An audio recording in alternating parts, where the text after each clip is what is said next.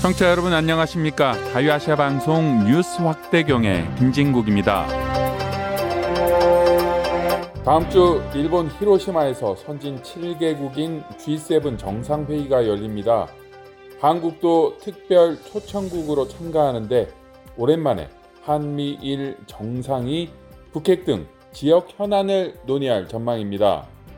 4월 말 미국 워싱턴에서 열린 미국과 한국 정상회담, 그리고 5월 초 한국에서 열린 한일 정상회담의 결과를 돌아보면서 미국, 한국, 일본의 정상이 한자리에서 논의할 내용을 살펴봅니다.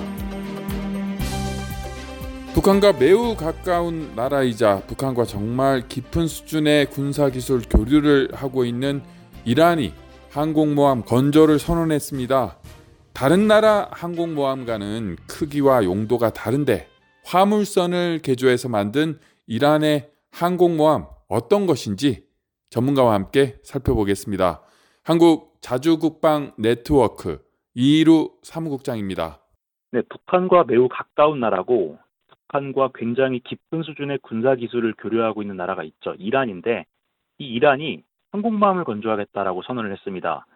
이란 혁명수비대 해군사령관인 알리레자 탕스리 준장이 직접 언론에 나와서 이란이 세계적인 수준이고 인류 역사상 전무후무한 그런 항공모함을 건조 중이다. 이렇게 선언을 했습니다. 자, 그런데 우리가 일반적으로 알고 있는 항공모함이라는 것은 국력이 어느 정도 뒷받침이 되는 국력이 어느 정도 뒷받침되는 국가여야만 운용이 가능하고 굉장히 큰 선체에 큰 비행갑판을 가지고 그 비행갑판에서 전투기를 띄우고 앉힐 수 있는 그런 군함을 생각을 하는데 이란이 지금 현재 건조하고 있는 항공모함은 일반적인 상식 속의 항공모함하고는 좀 많이 다릅니다. 지금 이란의 반달 아바스 해군기지라는 그 해군기지 내의 조선소에서 건조공사가 진행 중인 것이 사진에 몇 장이 찍혔었는데요. 이 항모는 알고 보니까 진짜 항공모함이 아니라 화물선이었습니다. 길이 240m에 폭 32m, 원래 이름은 페라린이라는 배였는데 이란이 이 배를 강제로 국유화한 다음에 이 위에다가 드론을 얹어서 샤히드 마흐다비는 과거에 그 미군과 싸우다 죽었던 이란 병사 이름인데 샤히드는 순교자란 뜻이기 때문에 즉 순교자 마흐다비라는 이름을 붙여서 드론 항공모함으로 운용하기 시작했습니다.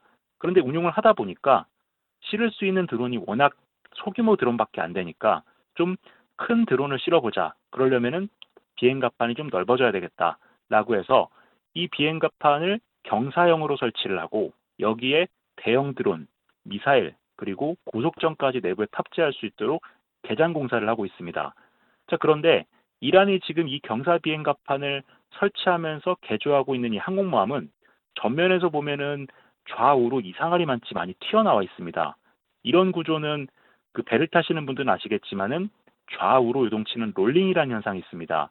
파도가 좀 심하면은 이 무게중심을 잘못 설계하면 배가 복원력을 상실하고 옆으로 뒤집어지는 그런 현상인데 이란의 이 자칭 항공모함이라는 배는 이러한 밸런스 설계가 잘못됐기 때문에 아마 먼 바다로 나가면은 파도 때문에 침몰할 수도 있습니다. 이란은 대체 왜 이럴까 싶을 정도로 이런 이상한 무기들을 좀 많이 만들어서 이것이 마치 세계 최강인 것처럼 선전을 했다가 국내외적으로 망신을 당하는 경우가 좀 많은데요. 이번에 항공모함도 완성이 되면 바다에 나갔다가 가라앉거나 좌초돼서 망신을 당할 것으로 보입니다. 여러분께서는 미국의 수도 워싱턴에서 전해드리는 자유아시아 방송의 뉴스 확대경과 함께하고 계십니다. 다음 주 일본 히로시마에서 선진 7개국인 G7 정상회의가 열립니다. 한국도 특별 초청국으로 참가하는데 오랜만에 한미일 정상이 북핵 등 지역 현안을 논의할 전망입니다. 4월 말 미국 워싱턴에서 열린 미국과 한국 정상회담, 그리고 5월 초 한국에서 열린 한일 정상회담의 결과를 돌아보면서 미국, 한국, 일본의 정상이 한자리에서 논의할 내용을 살펴봅니다. 조현동 신임 주미 한국 대사가 한미 정상이 발표한 워싱턴 선언에 대한 북한의 과민 반응은 워싱턴 선언에 대한 효과를 입증하는 것이라고 밝혔습니다. 박재우 기자가 전합니다. 미 연구기관 전략국제문제연구소가 개최한 윤석열 대통령의 국빈 방문을 주제로 한 대담회에 조현동 신임 주미 한국대사가 참석했습니다. 한미 양정상은 지난달 26일 북핵 위협에 대응해 핵 협의그룹 창설과 미 전략 핵잠수함의 한국 기항 등에 합의한 워싱턴 선언을 발표했습니다. 조 대사는 북한의 과민 반응이 얼마나 워싱턴 선언이 효과적인지를 말해준다고 주장했습니다. When you talk about the reaction to the Washington Declaration, look what's coming out from Pyongyang. 워싱턴 선언이 얼마나 효과적이고 강력한지를 증명하는 것처럼 북한은 거친 미사 여구와 언어를 사용해 선언이 채택된 이후 많은 비난 성명서를 냈습니다. How effective and how strong this declaration is. 그러면서 워싱턴 선언은 한미 방위 조약이 한 단계 상승한 것이라며 방어적인 성격의 선언이라고 강조했습니다. And also I want 북한에게 말하고 싶은 것은 억지력 확장에 관한 것이라는 점을 분명히 하고 싶습니다. 워싱턴 선언은 기본적으로 방어적인 성격입니다. 침략적인 성격은 없습니다.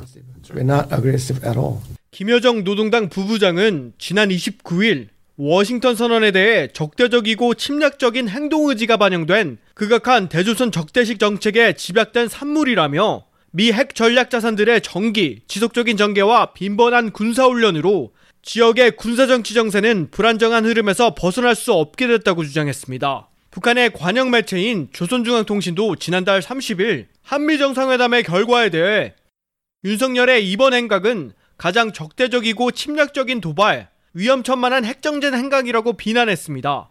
이 자리에 참석한 빅터차 전략국제문제연구소 한국석자도 정보공유, 논의 확장 등 새로운 내용이 많다며 이 때문에 워싱턴 선언은 상당히 중요하다고 말했습니다. 그러면서 주요 7개국 정상회담 등 일본 외교 행사를 앞두고 만난 일본 관리들은 한미 정상회담에 대해 묻고 있고 그들 중 많은 이들이 우리도 이와 같은 핵그룹 협의체와 같은 협의체를 원한다고 말했다고 전했습니다.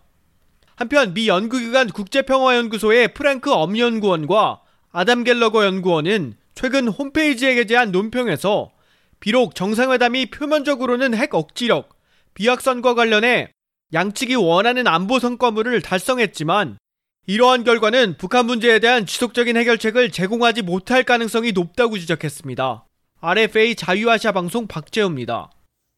올해 한미동맹 70주년을 맞아 5월 말부터 5차례에 걸친 역대 최대 규모 한미연합 합동 화력 경멸 훈련이 실시됩니다. 화력 경멸 훈련 어떤 뜻이고 어떤 내용인지 서울에서 홍승욱 기자가 전해드립니다. 한국 국방부는 4일 한미동맹 70주년, 건군 75주년을 맞아 한미연합 합동 화력 경멸 훈련을 실시한다고 밝혔습니다. 전하규 한국 국방부 대변인의 말입니다. 한미동맹의 압도적인 연합 합동 작전 수행 능력 제고를 위해서 시행하는 것이고 아마 역대 최대 규모로 진행이 될 것으로 알고 있습니다. 역대 최대 규모 수준으로 실시되는 이번 훈련은 오는 25일부터 6월 15일까지 모두 5차례에 걸쳐 이루어집니다. 힘에 의한 평화 구현을 위한 한미동맹의 압도적인 첨단 군사능력 시현을 주제로 경기도 포천에 있는 승진훈련장에서 진행될 거란 설명입니다. 앞서 윤석열 한국 대통령은 한미 정상회담 후 지난 2일 열린 국무회의에서 상대의 선의에 기대는 가짜 평화가 아닌 압도적인 힘에 의한 평화로 튼튼한 안보를 구축하겠다고 밝힌 바 있습니다. 한국군 관계자는 이번 훈련과 관련해 예상되는 북한 도발 상황에 기반해 압도적인 한미연합 합동전력의 힘과 군사 능력을 통해 최단 시간 안에 최소의 희생으로 작전을 종결하는 모습을 보여줄 거라고 강조했습니다. 그러면서 훈련을 통해 지해공 연합 합동 전력을 행동으로서 보여주겠다는 취지라며 한미 첨단 전력을 한꺼번에 선보일 거라고 설명했습니다. 훈련을 통해 북한 도발에 대비한 한미 동맹의 강력한 응징 의지와 능력을 보여주고 강한 결속력 및 한국군 무기체계의 우수성을 홍보한다는 방침인 만큼 유무인 복합체계와 한국형 삼축체계 등 한미의 최신 무기를 포함한 주요 전력이 투입된다는 것입니다. 한미 양국군은 지난 1977년 이후 모두 11차례에 걸쳐 화력, 경멸 훈련을 실시해왔습니다. 지난 2015년 훈련은 박근혜 당시 한국 대통령이, 2017년 훈련은 대통령 권한 대행이던 황교안 당시 국무총리가 주관했습니다. 이런 가운데 한국과 미국, 일본의 잠수함 지휘관들이 전술 핵탄두를 탑재하는 미국의 전략 핵 잠수함에 최초로 함께 승선한 사실이 공개됐습니다. 한국군 관계자는 이날 해군 잠수함 사령관인 이수열 소장이 지난달 18일 릭시프 미 7 잠수함 전단장, 타와라 타테키 일본 해상자위대 잠수함 함대 사령관이 함께 작전 중인 미국 오하이오급 탄도미사일 잠수함이자 전략 핵 잠수함인 메인함에 승함했다고 밝혔습니다. 괌 미군 기지를 방문해 이뤄진 이번 승함은 고도화하는 북한의 핵 미사일 위협에 대응하고 미국의 확장 억제 제공 능력 현장 확인, 잠수함 부대 지휘관 간 교류와 협력을 강화하기 위한 것으로 미국의 한국에 대한 확고한 안보 공약과 능력을 재확인하는 계기였다는 설명입니다. 미국 군 당국도 국방 영상정보 배포 서비스를 통해 같은 사실을 공개했습니다. 이에 따르면 시프 준장은 이번 승함이 한국, 일본과의 특별한 관계와 각 동맹에 대한 미국의 철통 같은 약속을 반영하는 거라며 전략 핵 잠수함은 미국의 핵 억제력에 매우 효율적이고 안정적이며 결정적인 요소라고 말했습니다. 한국군 잠수함 지휘관이 작전 중인 미국 전략 핵 잠수함에 승함한 것, 그리고 한미일 3국 잠수함 지휘관이 공동으로 승함한 것 모두 이번이 처음입니다. 앞서 미군은 한미 정상회담 전날인 지난달 26일 메인함이 보급을 위해 태평양 괌 기지에 입항한 사진을 이례적으로 공개한 바 있습니다. 전략 핵 잠수함은 한반도 인근에 전개되는 미국의 주요 전략 자산으로 그 위치가 공개되는 사례는 많지 않습니다. 서울에서 RFA 자유아시아 방송 홍승욱입니다.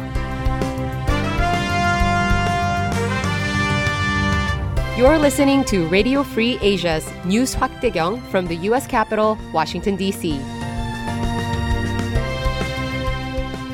여러분께서는 지금 미국의 수도 워싱턴에서 전해드리는 자유아시아 방송의 뉴스 확대경과 함께하고 계십니다.